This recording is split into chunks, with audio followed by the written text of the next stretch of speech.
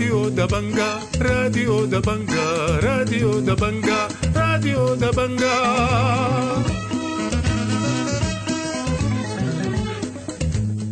أهلا ومرحبا بكم مستمعي راديو دبنقا الأعزاء في برنامجنا اليوم الخميس الموافق 10 أغسطس عام 2023. برنامجنا بيشتمل على نشرة الأخبار وبرامج أخرى متنوعة، ولكن في البداية حنقدم لكم نشرة الأخبار وإليكم عناوينها.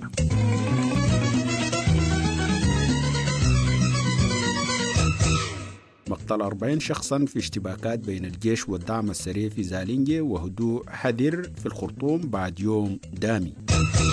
مقتل صحفي في الخرطوم برصاص الدعم السريع، وإدانة واسعة للانتهاكات ضد الصحفيين من طرفي الحرب. إلغاء امتحانات الشهادة الابتدائية في جميع المناطق المتأثرة بالحرب، وشح في الأدوية والمستهلكات الطبية في نيالا. ارتفاع عدد النازحين واللاجئين إلى أكثر من 4 مليون شخص، ونيابة القضارف وكسلة تشطبان بلاغات في مواجهة منسوبي النظام السابق. والآن إلى تفاصيل النشرة من راديو دبنقا.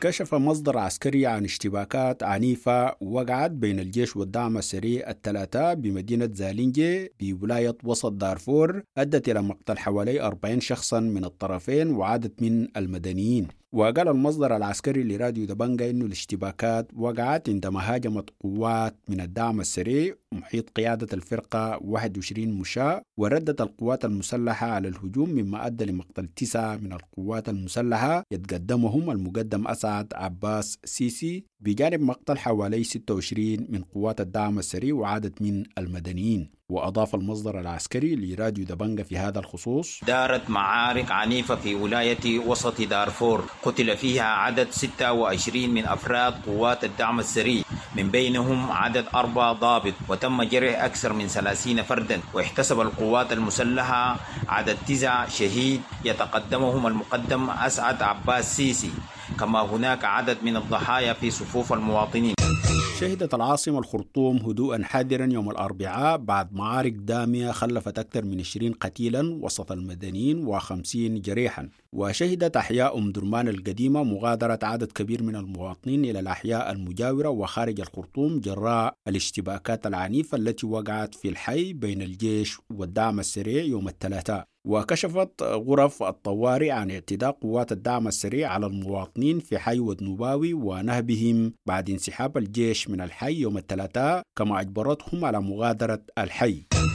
كشفت نقابة الصحفيين عن العثور على المصور الصحفي عصام حسن مرجان ميتا في منزله بحي بيت المال بأم درمان. وأوضحت النقابة في تقريرها للنصف الثاني من يوليو الماضي الذي صدر يوم الثلاثاء إنه ابنه حسن أفاد بأنه قتل برصاص الدعم السريع عندما رفض إخلاء منزله، وتمت مواراة جثمانه في فناء منزله. وأشار التقرير إلى اعتقال الصحفي ناصر النور من قبل قوات الدعم السريع والاعتداء عليه بالضرب والتعذيب. ورصد التقرير 3 حالات تهديد لصحفيين و6 حالات اقتحام منازل ونهب وسرقة عربة. وأضاف الصحفي طاهر المعتصم في هذا الخصوص: تقرير أهم ما أشار إليه رواية ابن إحدى العاملين في مجال مهنة المتاعب أنه وجد قتيلا في منزله في أم درمان في الأيام الماضية بحسب التقرير، وما يتعرض له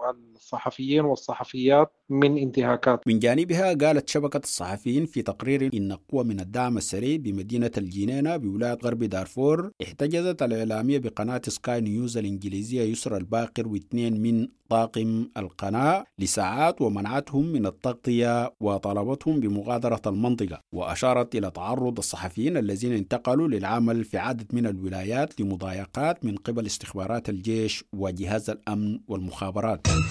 قال وليد النور السكرتير الاجتماعي لنقابة الصحفيين السودانيين إن قطاع الصحفيين تضرر بصورة كبيرة بسبب توقف 13 صحيفة عن العمل بجانب الإذاعات والقنوات المحلية. وكشف لراديو دبنقا عن هجرة 100 صحفي خارج السودان. وقال إن هناك قائمة تضم 25 صحفيا معرضين لتهديد بتهمة دعم قوات الدعم السريع وهم لا علاقة لهم بالدعم السريع. وأضاف وليد النور السكرتير الاجتماعي لنقابة الصحفيين السودانيين لراديو دبنقا في هذا الخصوص: وما احنا كنقابة الصحفيين طبعا الأكبر قطاع الشعب كله تضرر، لكن قطاع الصحفيين هو صاب الضرر الأكبر.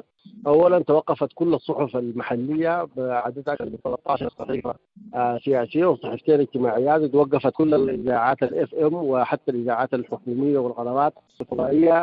الصحفيين أصبحوا في وضع صعب جدا لا يحسد عليه. قالت منظمة الهجرة الدولية إن عدد النازحين جراء الحرب الدائرة في جميع أرجاء السودان ارتفع إلى نحو 3.3 مليون شخص، فيما بلغ عدد الذين عبروا الحدود إلى دول الجوار 968 ألف شخص. وأكدت المنظمة في تقرير يوم الثلاثاء إن أكثر من 71% من النازحين قدموا من ولاية الخرطوم، بينما استقبلت ولاية نهر النيل أكبر نسبة من الناجين حيث بلغت النسبة 14%. وأشارت المنظمة إلى استقبال دولتي تشاد ومصر أكبر عدد من العابرين إلى دول الجوار.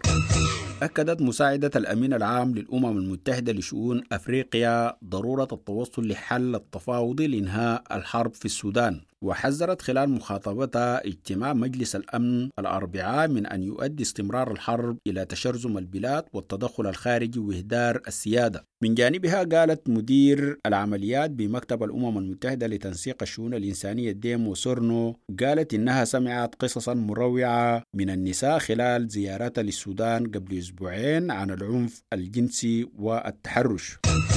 أصدرت النيابة العامة في القضارف قراراً بشطب البلاغ في مواجهة والي الولاية وآخرين بتهمة التستر على قيادات النظام البائد خلال تنظيم أنشطة في مدينة القضارف. وقال المحامي رمزي يحيى المشرف على البلاغ لراديو دبنقا إن وكيل النيابة أبلغهم يوم الأربعاء بالقرار الصادر بتاريخ 6 أغسطس بشطب الإجراءات لعدم وجود الصفة وعدم أخذ الإذن اللازم، واعتبر القرار مخالف للقانون، وأن التحالف الديمقراطي للمحامين بصدد استئناف القرار. وفي ولاية كسلا شطبت النيابة يوم الأحد أمر القبض في مواجهة علي عثمان محمد طه وأحمد هارون وآخرين. وأضاف المحامي رمزي يحيى لراديو دبنقا في هذا الخصوص: الشيء المؤسف أن احنا حضرنا وجدنا في قرار صادر من النيابة وصادر بتاريخ 6/8 صادر شطب الإجراءات باعتبار إنه لعدم وجود الصفة ولعدم أخذ الإذن اللازم. ونحن في اعتقادنا المتواضع بنعتبر إنه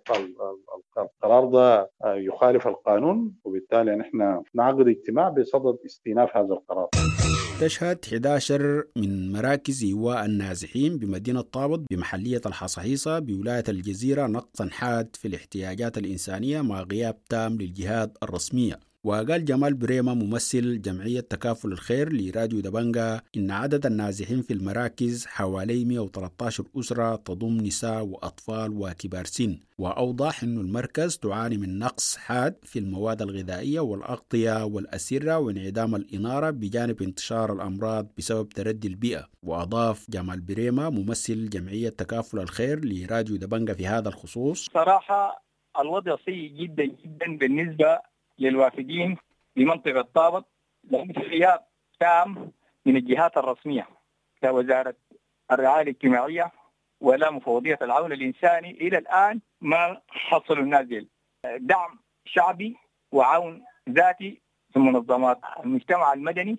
وبعض الخيرين في المنطقة، وجمعية الهلال الأحمر يمكن هي الوحيدة الواقفة على رأس الناس دي. من جهة تانية علقت منظمات المجتمع المدني بمدينة طابط أنشطتها في مراكز الإيواء يوم الثلاثاء بسبب قرار مدير إدارة مرحلة الأساس الذي قضى بمنع دخول ممثلي منظمات العمل الطوعي إلى المدارس. وقال جمال بريمة ممثل جمعية تكافل الخير لراديو دبنقا إن إدارة التعليم أرجعت القرار إلى عدم اختارهم باستضافة النازحين في المدارس، وإنها الجهة المعنية بتعيين المشرفين على هذه المراكز. ووصف جمال القرار بالجائر. وأضاف جمال بريمة ممثل جمعية تكافل الخير لراديو دبنقا في هذا الخصوص: عيننا مشرفين على أي مركز عندنا مشرف، المشرف ده مربوط بالجهات الأمنية، إنه لو حصل أي شيء من الناحية الأمنية يتصل به ضابط الشرطة.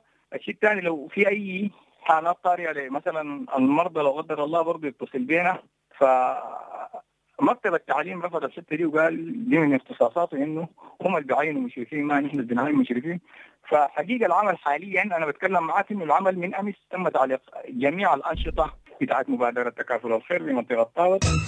أصدرت وزارة التربية والتعليم الأربعاء قراراً بإلغاء امتحانات الشهادة الابتدائية في جميع الولايات التي تأثرت بظروف الحرب التي تمر بالبلاد، ونقل جميع التلاميذ بالصف السادس للمرحلة المتوسطة مباشرة. كما أصدرت الوزارة قراراً بإلغاء جميع امتحانات النقل النهائي بمراحل التعليم الثلاثة الابتدائي والمتوسطة والثانوي في جميع الولايات المتأثرة بالحرب التي تمر بالبلاد، ونقل التلاميذ والطلاب نقلا مباشرا للصفوف الأعلى. وقال المركز الأفريقي لدراسات السلام والعدالة إن الحرب في السودان بين الجيش والدعم السريع أدى إلى تدمير واسع للمؤسسات العدلية، مما أدى لتقويض العدالة في البلاد وكرست لثقافة الإفلات من العقاب. وطال القصف مباني 5 مؤسسات عدلية بالخرطوم، من بينها السلطة القضائية بالخرطوم ومكتب مسجل الأراضي بالخرطوم، كما تعرضت مؤسسات أخرى للنهب والحرق والتدمير. وأكد تقرير إن تدمير ملفات المحاكم وإرشيفها مع عدم وجود نسخة احتياطية يؤثر على نظام العدالة. وأكد التقرير إن تعرض معمل الأدلة الجنائية بالخرطوم للقصف والتدمير يؤثر على العمل العدلي في جميع أرجاء البلاد.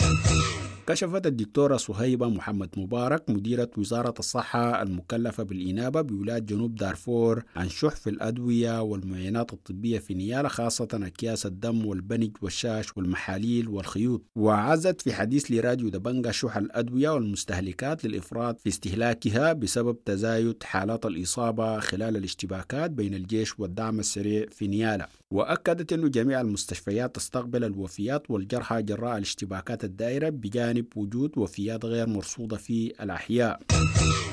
هاجمت مجموعة مسلحة مكونة من شخصين على أحد اللاجئين السودانيين الجدد بمعسكر قاقا بشرق تشات يوم الثلاثاء. وقال أحد اللاجئين الجدد لراديو دبنقا إن المسلحين هددوا اللاجئ ونهبوا منه 15,000 ريال وهاتفه الذكي، وأطلقوا عليه الرصاص لكنه لم يصاب بأذى.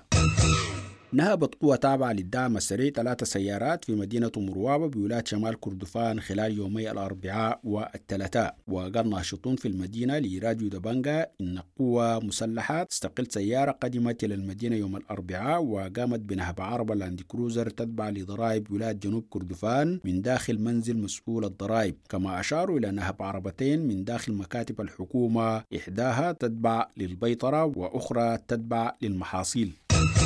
أعلنت مبادرة لا لقهر النساء إلغاء ندوة كانت تعتزم إقامتها في دار حزب الأمة في ود مدني بعنوان أرض سلاح يوم الأربعاء 9 أغسطس. وأرجعت المبادرة إلغاء الندوة لاعتذار حزب الأمة عن إقامة الندوة في مقره. من جانبه عزى حزب الأمة اعتذاره عن استضافة الندوة للظروف الأمنية المحيطة بالوطن والولاية.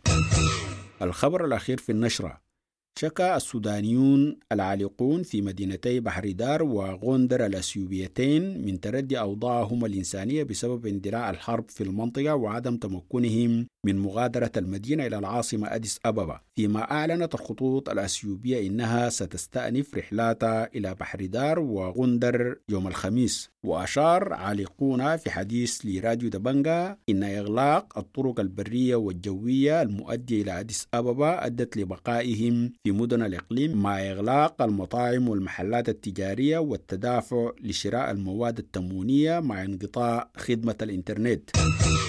مستمعينا الأعزاء، بهذا الخبر تنتهي نشرة الأخبار اللي قدمناها لكم من راديو دبنقا، وإلى اللقاء.